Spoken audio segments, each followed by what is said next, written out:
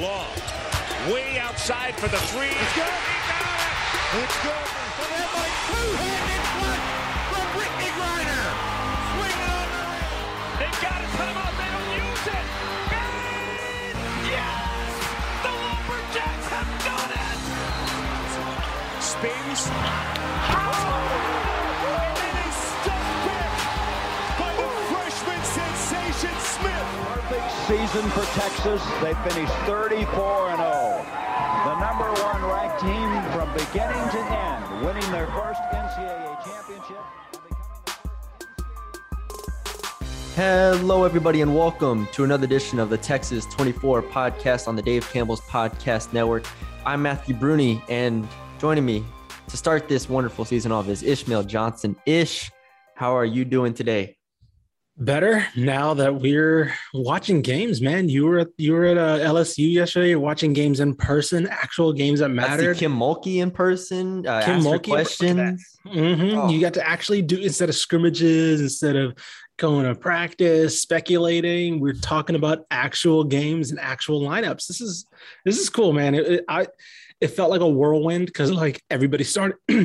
Most everybody started yesterday, and so like you're just watching like so you're trying to switch over and like watch ESPN's not the best app, so like you're trying to like find different games because you can't really do a split screen thing, and so like it was all over. Like I had my live Hulu up to see what games are on that. I had to watch. It was all over the place. Before the LSU game, I had the SFA UTSA women's game, and then I also had the Texas women's game up there too. Yep. I was binging those. It felt like that's what it felt like. I felt like I was binging like shows because of how much I was just consuming. Like I was like, all right, we got to watch this game. Oh, and I'm also watching this LSU game as well. So it's like just like four things at once. So we have plenty to talk about. Let's just jump right into, I think we can start with the game of the day and go from there. Baylor, Texas State. And we'll talk about teams that surprised us. Mm-hmm. This was kind of a surprising result. The final score 77-70 in favor of Baylor. It was at Baylor. Obviously, we know what Baylor has as far as returning and also transfer talent. Mm-hmm. And they started the lineup that we expected, or at least I expected, in terms of Asbury, Andrews, Lewis, Smith, and Igbo. And Texas State, while I don't think it was as close as the final score indicated, they didn't get blown out by any stretch. I don't think they've trailed by 20 at any point, at least to my memory. It was 19, sometimes 18, but it was 15-10 a lot of the game. They were, it was very much like a Baylor.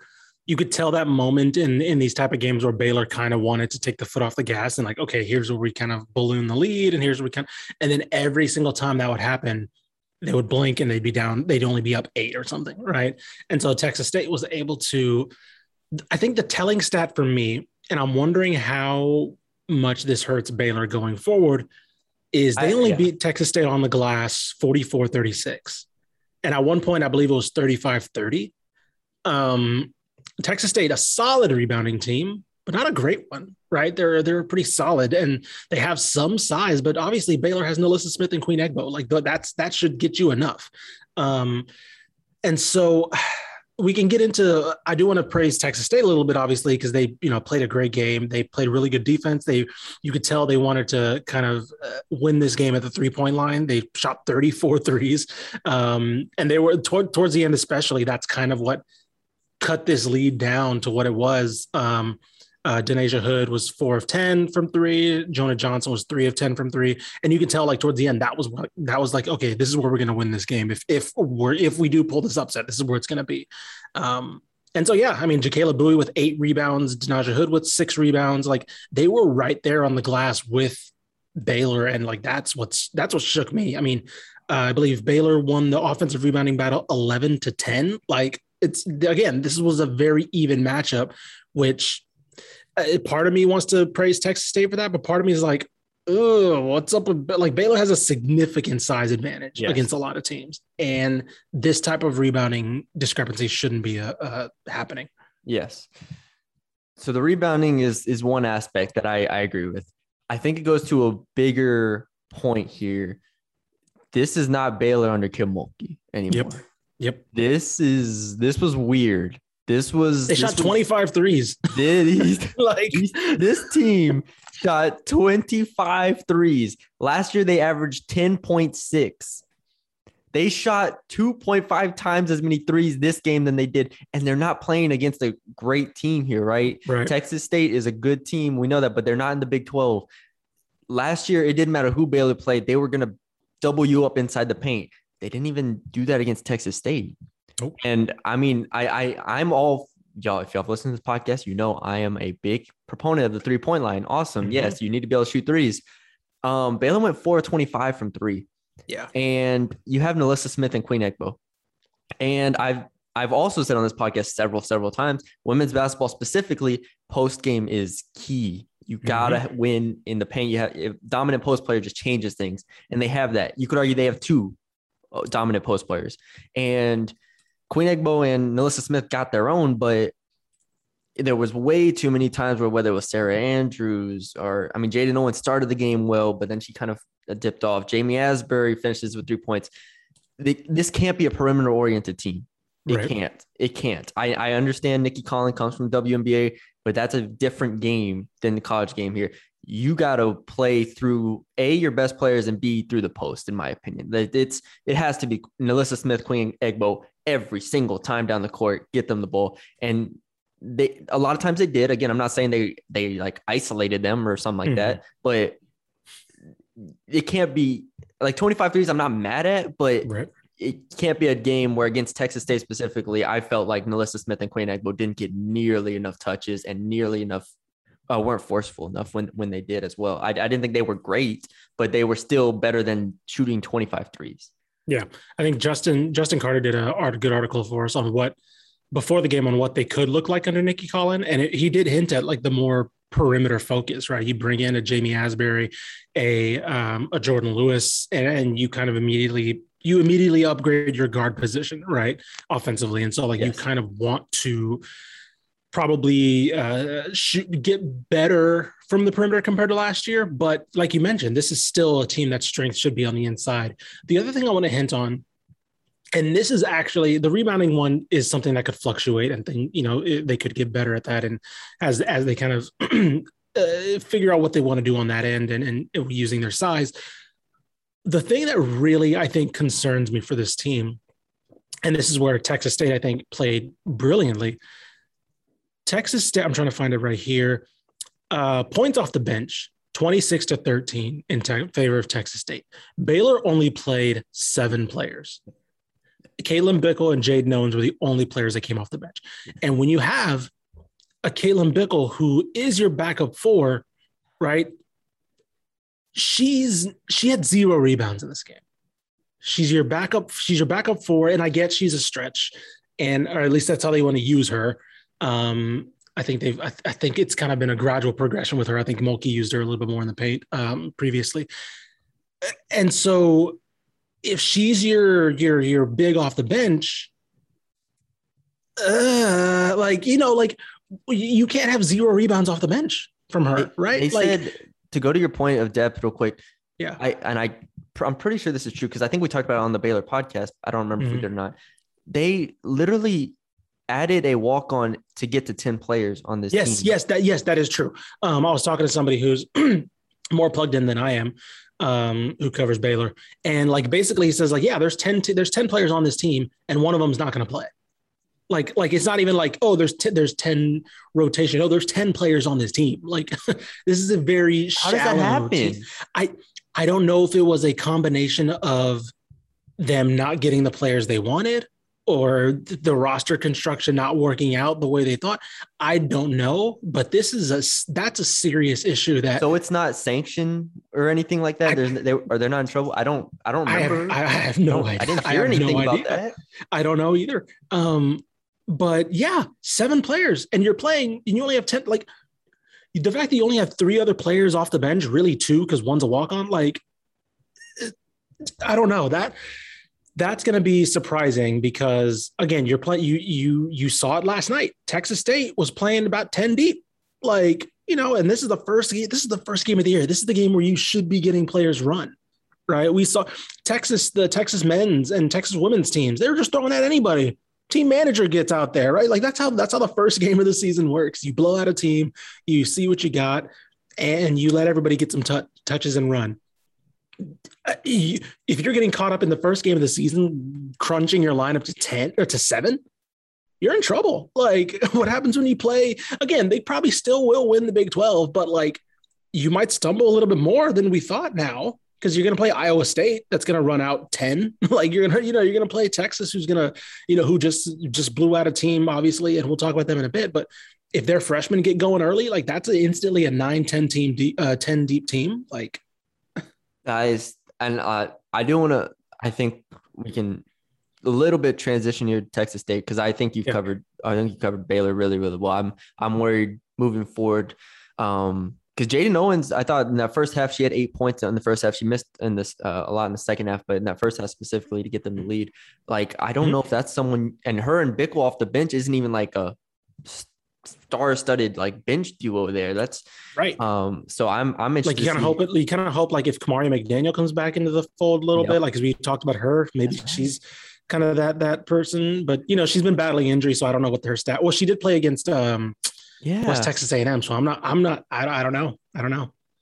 I have no clue. I don't know, but we'll see. We'll see how this goes. It makes things a lot more interesting moving forward here. So, but to the Texas State side real quick, because this was the game of the day to me. Mm-hmm. They rolled out, like you said, 10 deep basically, right? And it was Denasia Hood, Jonah Johnson, transferred from Texas Tech, which just came in and just shot the ball every time she could, and I loved it. But the player of the game to me was Kennedy Taylor. Mm-hmm. And I thought she just had complete control of the game. And she had 9 assists, and it felt like they were big assists. It felt like they were like perfect passes to get a layup. Like, it wasn't just like, all right, I'm going to kick it out and hope you make a play or something like that. She was legitimately in control of this game from start to finish. The pace of this game was in favor of Texas State. I thought they played fast, which they looked more comfortable playing fast than Baylor did. And I felt like Kennedy Taylor was amazing in this game. Yeah. I mean, she finished with 9 assists. She clearly was that initiator on offense. And I think this was a game that we just criticized Baylor for the faults we kind of predict them to have now. But man, this is an experienced Texas State team, right? This is a team that plays together, knows how to play together, and it's very clear. They're a team that knows their inside out game. Denasia Hoods obviously can step out and hit threes as well. Like, I just got 1,000% more interested in what this team could do, because the fact is, we can criticize how much Baylor should have won or dominated or whatever. They probably do against a worse team. We're probably not having this conversation about like what's Baylor's doing on the glass, what's their rotation look like. If they do just come out and play and face a team that's worse than Texas State. Texas State absolutely put them in weird positions to where, like, man, we can't really play. Maybe we can't roll out Kamari McDaniel yet because she's probably not ready for this type of, like, this game's a lot closer than we thought. And so, yeah, no, I think this was just an incredible coaching job, because as we mentioned, this lead just kind of hovered around 9 for the longest time. Mm-hmm. And you wondered, like, you were just waiting for Baylor to go up and hit. And like the moments happened, right? And Alyssa Smith hit like had like an and one in like the third quarter. And I was like, oh, that's it, right? There we go. That's cool. Good job. Great job, everybody. And that was like, it never happened. The run never happened. So yeah, I mean, they held Baylor to about 42% shooting from the floor. They shot 38% themselves, but they were right there defensively. Like that's what Coach Z was on the show. Like, she talked about the kind of the defensive IQ and just like the overall IQ of this team. And you just saw it, man. Like where Baylor won this game was points off turnovers, really. I mean, they had 22 points off turnovers compared to 12 for Texas State. I think they both had about the same number of turnovers, and Baylor just made them pay more. And so, eventually the talent was going to win out, but you saw like just a team kind of hanging around. Third quarter, they both shot over 50% from the floor. Like, it was just that kind of game. And Yeah, like I don't know. I'm really a lot more intrigued to see what this team has to offer now. Yeah. The other thing was the free throw disparity as far as free throw attempts go, right? I think I don't have. Do you have the exact numbers in front of you? The free Yeah, throw it was eight attempts for Texas State and 30 for Baylor. And Baylor only made 21 of those, I believe, if I remember correctly. So they were getting to the line. 42 points in the paint for Baylor was another. So. Points in the paint, free throws, all the stuff you expect Baylor to be great at. They were great at. But the one thing for Texas State is they had 23 assists. Yep. That is on 27 made 14. On 27 made field goals. Yeah. Like it's an offense. Like I said, Kenny Taylor had 9 of those. I thought they were just in control on offense. And while they didn't shoot great, 9 of 34 from 3, some of those being later in the game, make or miss, but they were getting shots they felt comfortable with. And that's one thing. It is alarming to go back to Baylor. Texas State looked kind of really comfortable here. And so defensively, Kim Mulkey would not really let that happen. It is different personnel. Like we said, you don't have D.D. Richards. You don't have Moon Urson. It's a more offensive team. Can Baylor overcome that to a degree? Because last year was so rigid, defense, post. This year, it's just such a different team. So shout out to Texas State for making them work and showing that we got to take you seriously here. Yeah. And I think that you look at Texas State's, their early non-conference schedule. I mean, Houston Tillotson, UTSA, Texas Tech, Arlington Baptist, Houston Baptist, Texas College, Lamar. Like there's one game that they'll probably be underdogs, which is at Tech. Like, and then they get UTEP on December 13th. Like this is a very, very winnable. Like they could go into this non-conference schedule with 2-3 losses, maybe. Yeah. Like at most. Like this will be a very interesting team. Conversely, Baylor, I mean, Maryland, UTA, who's not going to be a pushover now. I'm kind of interested in that game. Arizona State, Houston. Like again, talent just might win out, and it just could have been a bad day at the office. But there's some things I'm gonna have to actually pay attention to some of these games now for Baylor to see how this rotation plays out. Yeah, and let's move on to some of the other surprising games because there's gonna be a lot more teams where we're like, okay, well, we have to watch more of you now. Yeah. Let's start with a couple of the women's games. Let's start with UTRGV women. I think they played at USF and number 21 ranked USF and lose 63-56. I didn't watch this game.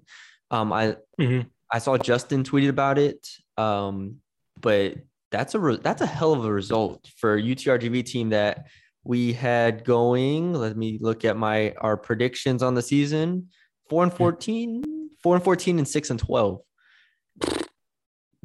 Hey, you want to stuff that in our face? Go for it. Let's do it, RGV. Yeah, let's do it, man. Like I mentioned the defense. I mean, South Florida shot 32%, like 24% from 3, 4 of 25. And I mean, that's the UTRGV shot better from the floor, right? And again, the difference came off points off turnovers, 19-8 in that comparison. Second chance points, 15-5. Like it was just like that type of size discrepancy and that kind of winning on the glass is what eventually had it gave them the difference. But I believe they also had about 20 plus turnovers for UTRGV. Yeah, 23. So, but you go to Tampa and you scare a top 25 team like that, like right on day one. Okay, let's talk. Let's talk about what you could possibly do this year. Because I mean, that didn't play like a team that is going to be hovering around 4 wins in conference. Nope. They didn't. The lead never got over 14. It was literally they outscored them in the second quarter, outscored them in the fourth quarter, and only lost the third quarter by 1. It was they lost the first quarter by 11. So that was kind of the difference. But I don't have anything on this because I didn't watch it. But just looking at the stats. We got to take it seriously now. It's another team. We got to see. The conference now in the WAC is interesting now as far as Texas basketball goes. Abilene Christian, Stephen F. Austin, etc. But that's a result we got to hold on to here. Another game we were not able to watch because obviously there's like 40 of the 48 teams we cover. I was about to say there's so many games. There's so many damn games that we can only it was like a little bit of red zone where it's like, oh, this game looks interesting. You got to like watch over for like 5 minutes and then exactly. SMU played a Division II team in Kansas City. The women, this is the women's, and they only won by 12. And I'm pulling up the box score. I don't know if you have it up or not. I do. All right, go ahead. What stands out to you early on just about this win against Kansas City here? So we were a little bullish about SMU going into the year. So for sure. I think where I'm going to be concerned a little bit is the defense. Both teams shot over 47% from the floor. And I believe both teams shot over 35% from three. Like, this was a game this is the team that I'm really curious to see. And you look at the players they added, and you do wonder, like, okay, there's a lot of offense and scoring here. There's not a lot of else. There's not a lot of much else. To SMU's credit, they did roll out a lot of players, right? And so I'm wondering if it was just like one of those kind of exercise games where it's just like, let's see everybody. You're playing somebody D2. You're not really, to me, like, when you play a D2 team, because this happened to the Tech State men's last year, and you lose, of course it's embarrassing and it sucks, but like, it's not detrimental to the season, like if you lose or whatever. So like SMU played like 15 players, like it was like something really ridiculous. They had 44 points off the bench. And so I'm wondering if it was just Toyle Wilson, who's just like, let's see what we got, right? Every one of these players is going to be able to match up against a player from a D2 team. So let's just see what we have. And that's more or less what I see. Like it was kind of a little bit of a track meet I mentioned with the shooting from the floor. I believe both teams shot over 60% from in the third quarter. But again, I mentioned it, 44 points off the bench. They ran out so many players. And I think it was just her saying, let's see who wants to play, right? Let's see who wants to play. Sydney Wiggins had 15 points. Danielle Sanderlin had 20 points. Like, you're going through, and I don't know. It is a little bit alarming, but again, this is a team that did not play last year. Yeah. And so I'm okay with them being maybe a little bit rusty, or them just giving a lot of players some run. Yeah. You look at the top scorers, and Danielle Sanderlin was a transfer from UMass, and Sydney Wiggins, obviously from Rice. Jasmine Smith, another starter from Rice. So it's going to take some time. I don't have a huge problem here. It is interesting. They only shot 13 threes, and 11 of them were from Jasmine Smith and Sydney Wiggins, the Rice transfers. So, maybe that's something to watch moving forward. They only got to the free throw line 14 times. Not great either. But, yeah. Well, first win since, 2020? I'm trying to figure out when 2020 of 2 years ago, basically. Yeah. Like, there is something to be said about that, because, like, it's a long time to go without a win. Like, again, they didn't play last year, but still, that's still some – let me see. March 2nd, 2020 was their last win. So, before that, so. Yep. All right. To the men's side, couple interesting results here. Let's start with Texas Southern and Oregon. I think we could start with them. I have the box score over here. This was kind of an earlier game, if I remember correctly. It was a little bit earlier than the other ones, but Texas Southern loses to Oregon 83-66. This is a top 15 Oregon team, and Texas Southern hung in there. That's kind of what they do in a lot of ways. To put up 66 points isn't surprising as far as like their style goes, but Oregon is a team that I would expect to put up over 83 against teams from Texas Southern's conference, right? And so to see Texas Southern rebound, obviously they lost the Michael Weathers, and they're still looking pretty deep, and defensively, looks like they hold Oregon to 40%, holding 33% shooting. Pretty strong outing from Texas Southern here. Yeah, I'm encouraged from John Walker, who had 19 points. He's going to be the guy who steps up in Weathers' place to be that go-to guy. And the fact that he was able to come out and be really, really good, right? He shot 3 of 8 from 3, 2 of 5 from 3-point range, like got to the line, 7 of 8 from the line. Like, he was able to kind of get things going and make sure this lead, again, these type of games, right? Or this is supposed to be a money game for Oregon, right? This is supposed to be let's get the manager some run in the fourth in the second half, and he's going to hit a 3 or whatever. That never happened, right? They couldn't afford to let that happen, and like, that's a really good. I mean, that's a credit to Johnny Jones and like what he has going there, because he's going to have these dudes ready to go. And now I'm really interested to see. This isn't a team that's going to fall off just because their best player is gone. Yep. Another result that kind of shocked me, or actually you were talking about it more than me. I don't know if you watched it. Was Houston and Hofstra. Buddy. So I'll let you take the lead on that one. Houston. So Houston, I don't know if it was just a case of Houston not. It went to overtime? It went to overtime. Oh, yeah, I didn't even know this. They needed to come back in this game. Houston was down. I knew they were down. Like, yeah, they were down like most of this game. It was frustrating because the defense seemingly was there for parts of the game, right? It wasn't their cleanest defensive game, but like they held them to 39% shooting. Right, sure. It's like that. So that wasn't the big concern for me. There were some lapses in defense here and there. The concern was this offense just looks discombobulated. Like they finished with 15 assists and they rolled out. So their starting lineup they rolled out was Reggie Chaney, Fabian White, Kyler Edwards, Taze Moore, and Marcus Sasser. Who we expected. Exactly. I don't know if they know their point guard or initiator yet. Watching that team in the half court, I was like, I don't know how they're initiating the offense. And it was a lot of, and again, they weren't the prettiest offense last year, but they were efficient and they made sure that they were, but I will say they had 17 offensive boards, right? They looked like when things got muddy, they were able to revert back to that. Okay, let's just scrap our way out of this. Let's crash the offensive glass. I believe Juwan Roberts finished with 6 offensive boards, like 15 total. Like he's probably might work his way into the starting lineup to be that Justin Gorham replacement. But offensively, they just looked like a team that did not know if Marcus Sasser wasn't scoring. It looked like they were a team that's like, because look at the starting lineup. Kyler Edwards, 1 assist, Taze Moore, 3 assists, Marcus Sasser, 3 assists. If Marcus Sasser wasn't doing that, like again, Jamal Shed might be a guy that works his way into the starting lineup because he was able to kind of give Marcus Sasser some time off the ball. Like, I don't know if they were just feeling out their rotation or not, but this was a team that really, and Hofstra was just like, you're going to give us all these shots. They took 74 shots in this game, right? It's like, if you're going to give us all these shots, we're going to just hang around in this game and keep a lead. They had I agree. The Houston offense rebounded. Yes, it's awesome. Yes, good. Hofstra had 16 offensive rebounds. Yeah. No, it wasn't like they dominated them on the boards. That doesn't happen. That doesn't happen last year.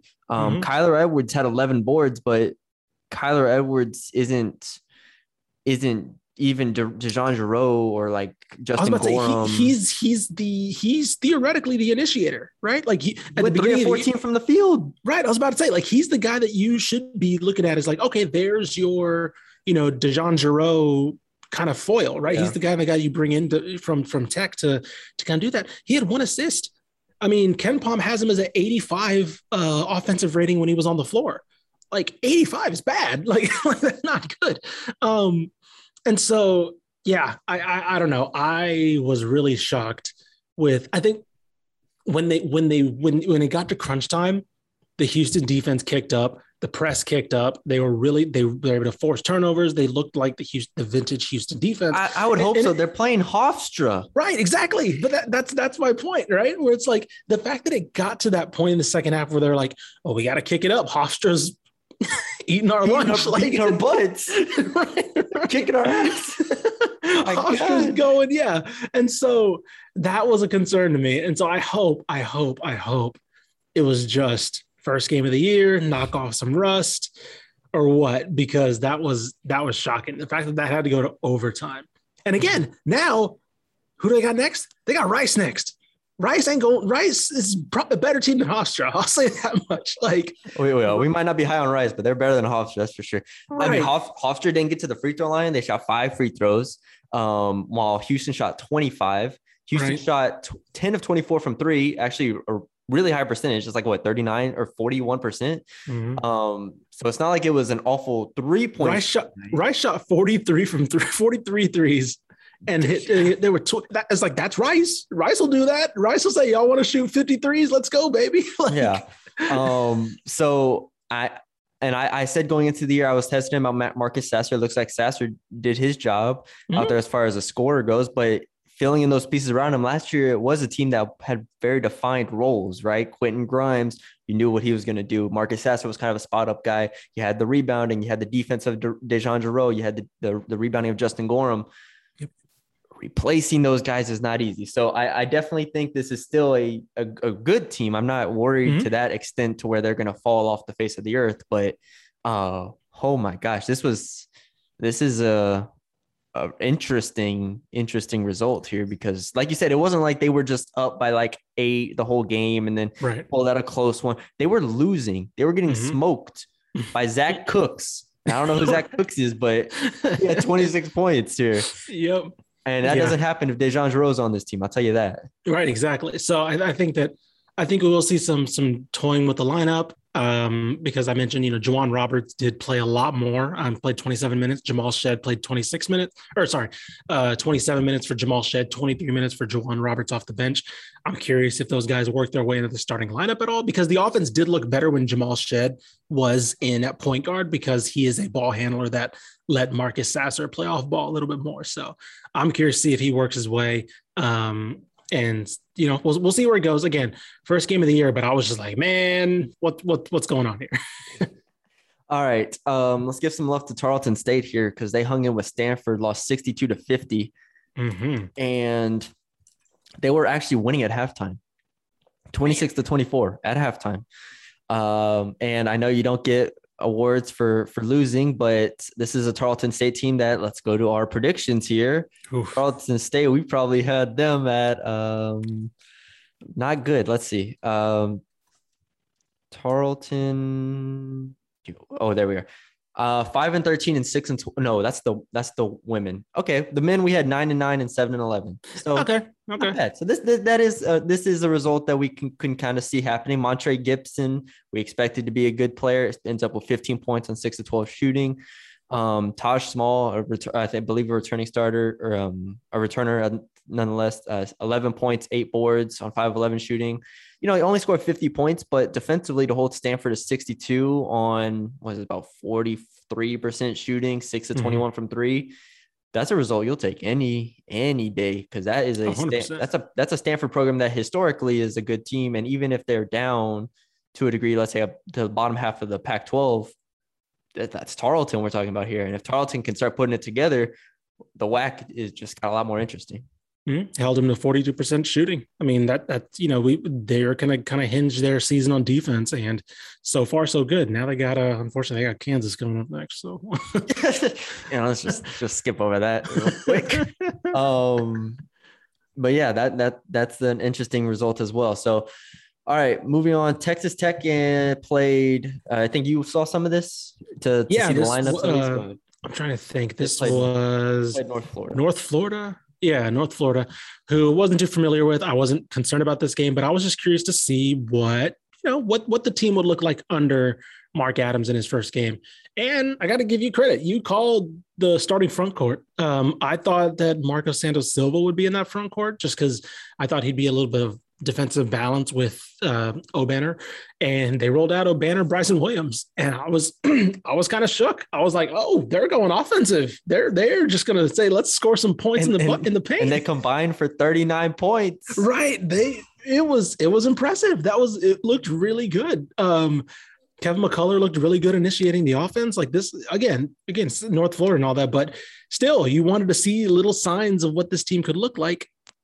Cool. Let's see. I will say the defense wasn't as clean as we maybe thought. I mean, 46% shooting for North Florida, 44% in the first half, 48% in the second half.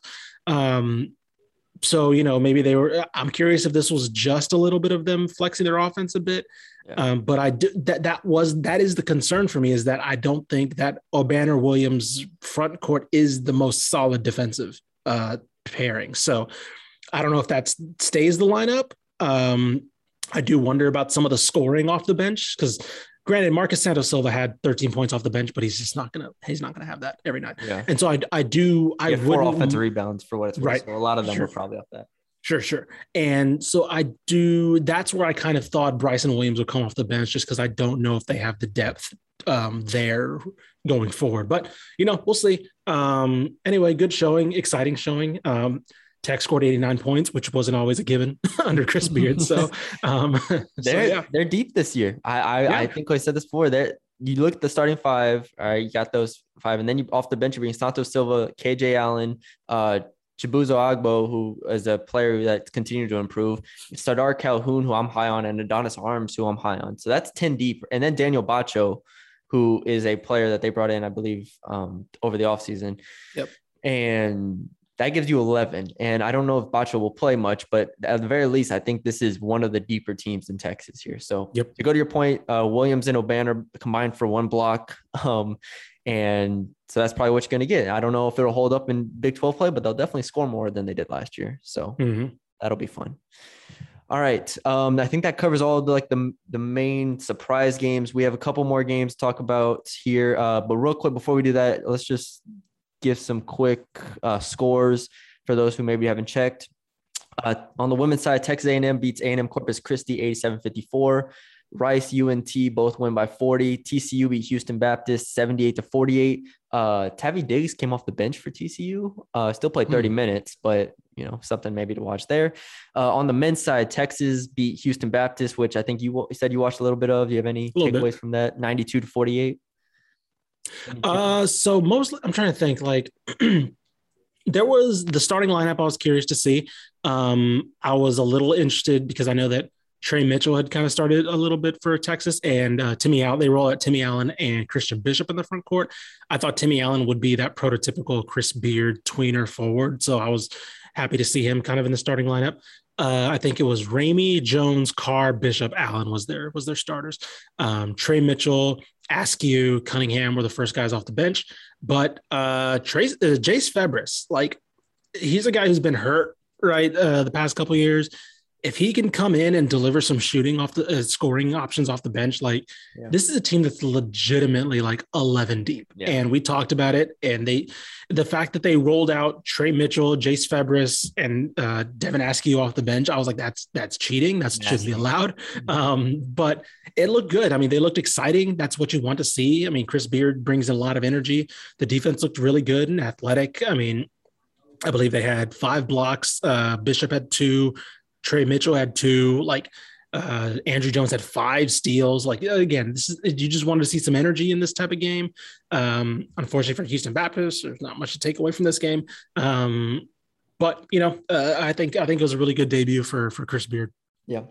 Going to Conference USA, UTSA, UTEP, and North Texas all won by 30 plus against Division II schools.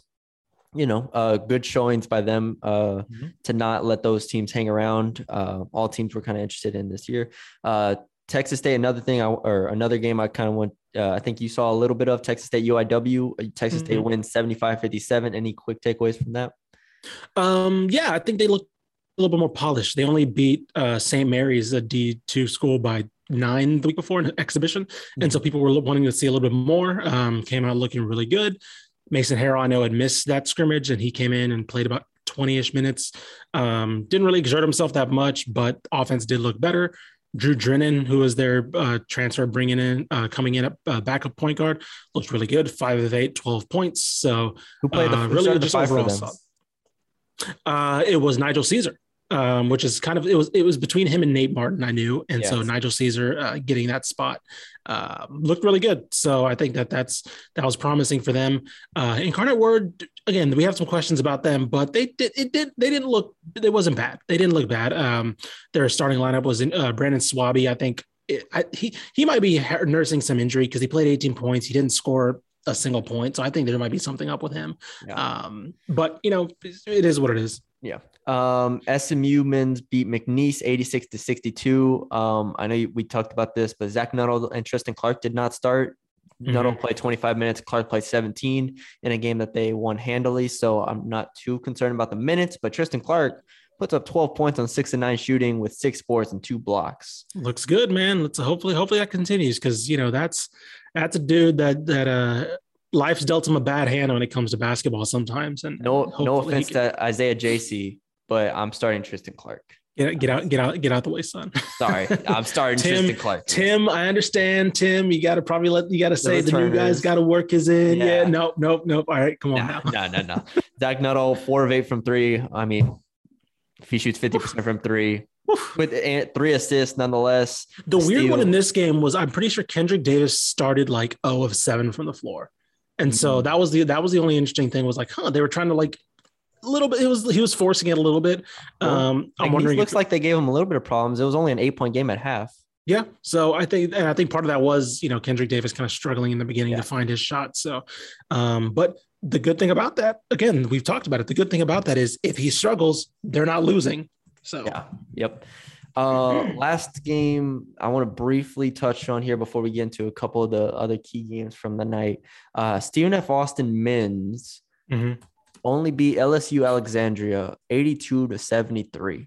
And that's another just not great result here. We're talking about defensively to give up 73 points. I know FSFA can play kind of fast at times, but to give up that many points to LSU Alexandria is not ideal. And I'm just looking at the box score here. Obviously, it's everybody from Stephen F. Austin you expect. Gavin Kensmill, 24, Rody Ware, 18, Calvin Solomon, 12, Jalen Jackson Posey, 8, and then really not too much after that. So I'm interested to see the depth of this Stephen F. Austin team because SFA had to play 4 guys basically 30 plus minutes. Alexandria was able to go 8 of 20 from 3, which is really good. I think that's 40%, and shoot the ball overall 45% from the field. So defensively, that's going to be something to look for from Stephen F. Austin moving forward. Yep. All right. A couple last key games we have here. Well, I don't even know if these are key games. Key games we watch. That's what we did. Games we watched, got our eyes on. Let's start with Texas against New Orleans real quick. I watched it. Unfortunately, I watched the first half. I can't say I willed myself to watch the final score of 131-36. And Vic Schaefer's mean, man. Vic Schaefer. I understand, mean, bro. I understand you wanted to work on stuff, especially the press, because I wrote in my notes in all caps, still pressing up 45-8. And I was like, I know it's the second quarter. I know you want to work on your press. But good Lord, releasing Audrey Warren against New Orleans is just mean. Like she's just a mean defender. She just swallows everybody whole. The poor New Orleans girls were just trying to get the ball past half court, and Audrey Warren just took it from them every single time. And it's like, oh my God, I feel so bad. So, it was 15-0 in 4 minutes, 31-6 in the first quarter. But yeah, I was impressed. To say I was impressed might be an understatement. The thing I was looking for in this game was kind of the rotation in the starting lineup. Rory Harmon, Aaliyah Moore, two freshmen in the starting lineup. You mentioned Audrey Warren, Joanne Allen Taylor, of course, and Deanna Gaston, which was another interesting name I saw there as well. Kendall Hunter, 14 minutes, 27 points. Bruh. I looked at the box score. I looked at the box score, so I had to turn it off. I didn't even finish the second quarter. I watched half of the second quarter, and then LSU started, so I had to turn it off. I was like, okay, I gotta do my job. I turn it off, and apparently she goes nuclear. 13. She put up 13 shots in 14 minutes, bro. Like, did you see her shot? Flamethrower. Did you see the second quarter? I went and looked at it. I looked at the play-by-play, and I typed in Kendall Hunter. Second quarter, for the last 4 minutes, she makes 7 threes. 7 threes in 4 minutes. She didn't play in the first or the third quarter. She only played in the second and fourth quarter. Played 14 minutes, like you said. And then the fourth quarter, she comes in and doesn't do the same exact thing, but then she goes and scores even more. I'm just like, all right. So this is what, like, watching Kendall Hunter at Side Creek, watching both her and Rory Harmon, it was obvious that Rory Harmon was going to be the easily translatable guard to college. She has the off ball skills defensively. She has the on ball initiator skills. Like it was no surprise that she was the starting point guard. Kendall Hunter's thing was always going to be her shot. Like watching her at Side Creek 2 years ago, I believe it was when Side Creek made the title game against Duncanville, Rory Harmon didn't play. Yeah. And so it was just the Kendall Hunter show. And it was just like, I'm just going to pull my best Steph Curry and Diana Taurasi and just knock down everything, right? And so it was her, like, she has such a quick trigger shot that was going to be the thing for her that got her some minutes, right? Her guard, her ball handling and everything else will develop later. They're not bad, but definitely probably not collegiate level right now. Her off-ball skills and her shooting is going to make her deadly. And first player off the bench, I mean, Jesus, like the wild thing is, like, yes, you can say, oh, it's New Orleans, oh, it's first game of the year. These type of games are going to happen for her this year because of just her skills with shooting the ball. Like, you're going to look down and you're like, wait, she put up how many shots in how many minutes? Like, that's just going to be her nature. And playing with Rory Harmon, who has that, obviously has that camaraderie with her. Like, you're again, Kendall Hunter had no assists in this game. She didn't need to handle the ball. like Rory Harmon had Klay Thompson this thing. Right, exactly. Rory Harmon had 8 assists, 7 points. Kendall Hunter had no assists. Like, she's just like, yeah, I don't need to handle the ball on this team. Awesome. Like, this is great. Oh, we got Joanne Allen Taylor initiating the offense, Rory Harmon. That's great. I don't need to worry about this. Like, I can just do my thing. This is we were worried about this team being a little too young. Yeah. And I still am to a degree. Sure. But Rory Harmon, Kendall Hunter, you mentioned Aaliyah Moore, starting freshman forward. Deanna Gaston is a sophomore, started. So we're talking about like 4 of potentially like the top 7, 8 rotation players here being first and second year players.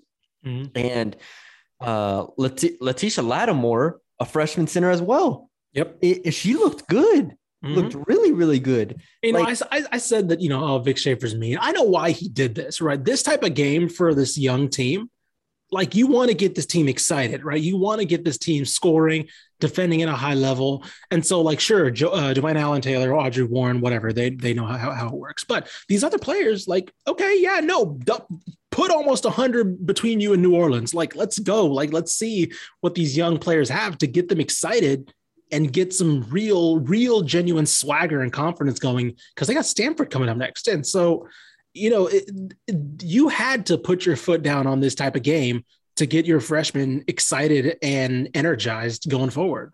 Yeah. Real quick, New Orleans had 20 turnovers in 17 minutes into the game with 38 turnovers. Nobody on Texas played over 22 minutes. In my notes, I have written down what a freshman class, because we've already talked about them. The youth on this team is still concerning, but man, they can play. They can play. So we will see. And having Audrey Warren and Joanne Allen Taylor as glue pieces still, because we questioned having them do a lot more wouldn't be ideal, right? We were like, you can't really have them go out and ask Warren and Joanne Allen Taylor to put up combined for 30 again, So if they don't have to do that, if they can still play their roles and, score on occasion, but they can play their roles and let these new cats come in and just score the ball, this team will be really good again. So that's exciting. That's very exciting. All right. Who else do we have here? I think that's mostly it. Last one. Stephen F. Austin and UTSA. Oh, yeah. Last one here. I watched the second and third quarter of this game. I don't know how much of it you caught. I was catching it a little bit intermittently. Yeah. So at halftime, SFA was up 38-23, right? In the first quarter, I don't even know how to describe it. It was 36-18 at one point, and it felt like SFA was just dominating the game. Yeah. Right? Zion Nugent played a really strong game.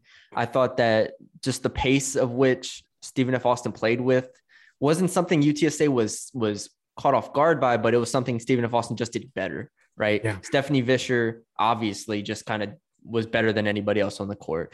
You knew what you were getting from everybody else on the court, Ayanna Johnson as well. But give UTSA credit. They fought back to a degree. In the second half, it was kind of worn down a little bit. I don't think it ever got under 10, but they at least kept it to about 10 to 15 a lot of the second half until SFA just kind of put it away at the end. And that's what you expect from Stephen F. Austin. But I left that game, and I think I saw Justin tweet this as well. Left that game. I think he tweeted this in like the first half. He was like, I actually feel pretty good about UTSA, even though they're getting the doors kicked in. Right. I left the game actually feeling pretty decent about them. The UTSA didn't look overwhelmed. They tried pressuring Stephen F. Austin. It was a lot of LaPreza Johnson. But defensively, give Karen Aston credit. I thought they played Stephen F. Austin about as well as you can. This Stephen F. Austin team is going to put up like 100 on like half the teams they play. So Right. I thought it was a pretty solid showing from UTSA considering our expectations. No, exactly. I think that it shows why you hire Karen Aston, right? Somebody who can coach you probably better than what the talent you bring into because the conflict we talked about with this team is that this is an experienced team. And this is like, they're kind of in that weird area where it's a lot of players that aren't going to be here next year or players that are like, you're playing for like 2 years down the road. Right.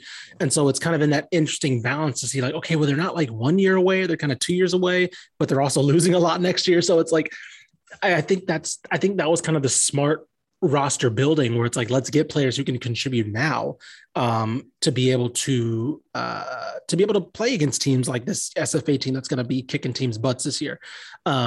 The one surprising thing was Jaden Pimentel, one of their key transfers, didn't start, but she played about 30 minutes a game. So she probably will she'll be their sixth person off the bench or she will eventually just start straight up. But yeah, I mean, like 31 points off turnovers for SFA. Like, again, this is just a team that's going to be clicking. I'm probably going to try to make that A&M game next week in College Station because I'm really excited to see that. Just to give people a nice to show what SFA is kind of all about. All their tops minutes getters to Sharon Robinson, Ayanna Johnson, Zaya Nugent, Stephanie Vischer, and Brianna Mitchell. Nobody had a usage percentage over 25%. Like everybody, it was like 13. Their starting point guard had 13% usage percentage. Like they just don't rely on one thing, which is just so impressive to me. So yeah, by the way, we talked about their starting point guard, Marissa Banfield being gone, to Sharon Robinson did step up into that starting point guard role. So whether that's like a replacement by committee, because, Zaya Nugent and Stephanie Vischer can obviously handle the ball as well. Who knows? But that was kind of one thing I did notice as well was a little bit more initiating from their two more experienced guards. Yeah. And I don't think UTSA is going to like obviously shock a ton of people in Conference USA or anything, sure. But you leave a game against a really good Stephen F. Austin team feeling a little bit better moving forward, even though you obviously lose by 27 points. I just left that. For me personally, I only watched the first quarter and a half, but what I saw from that quarter and a half, even though they were getting blown out, was promising. So yeah, no, I mean, like, again, this is a UTSA team that was coming off zero conference wins last year? How many? Yeah. So it's literally, you're looking for things to be impressed and encouraged by. And, I was. Yep. All right. Last thing. I watched North Texas play real quick. North Texas men's, that is, and they looked good. New team, obviously. No Javion Hamlet, no Zachary Simmons, and no James Reese. James Reese was lighting it up over in South Carolina. But yeah, it looked like a good team. They did struggle a little bit offensively to start, but they found their footing. So we'll have to see. It's weird, not because McCaslin's always had that ball-centric point guard, Ryan Woolridge, Javion Hamlet. They don't have that this year, so it's going to be a lot more committee type stuff, and so they're getting kind of adjusted to that. So, that's that on North Texas, and I think we've covered everybody. I feel like we probably covered how many teams out of 48? We probably covered 20. Touched on him at least. at least, right? So I feel good about that. We won't do that every single podcast. Some podcast, if there's a main game or two, we'll definitely focus on. But with this being the first day of games, felt like we wanted to touch on as much as we could here. I mean, we previewed 48, so we might as we had to. Our eyes were kind of everywhere yesterday. So after you just talk about them, you can't just leave them, right? right. Like I have to see how UTRGV women did, or if not, I'm gonna feel bad. Right. Men, like I'm gonna see how they at least did against Stanford. So, shout out to all of them. We'll be doing the podcast twice a week. So next one, who knows, Friday or Saturday, until we get in kind of a rhythm as the year goes on. But thank you all for joining us. Leave us a 5-star rating or review on Apple. Check us out wherever you get your podcast. Check us out at texasbasketball.com. Follow us on Twitter at DCT Basketball. That's where we post our podcast, and that's where we kind of give our thoughts there. Follow Ish on Twitter at Ishmael R. Johnson. Follow me on Twitter at Matthew Bruni _. Day one, college basketball. in a 6-month stretch. Let's get into it. Let's get it, baby. Thank y'all for joining us, and we'll talk to y'all later.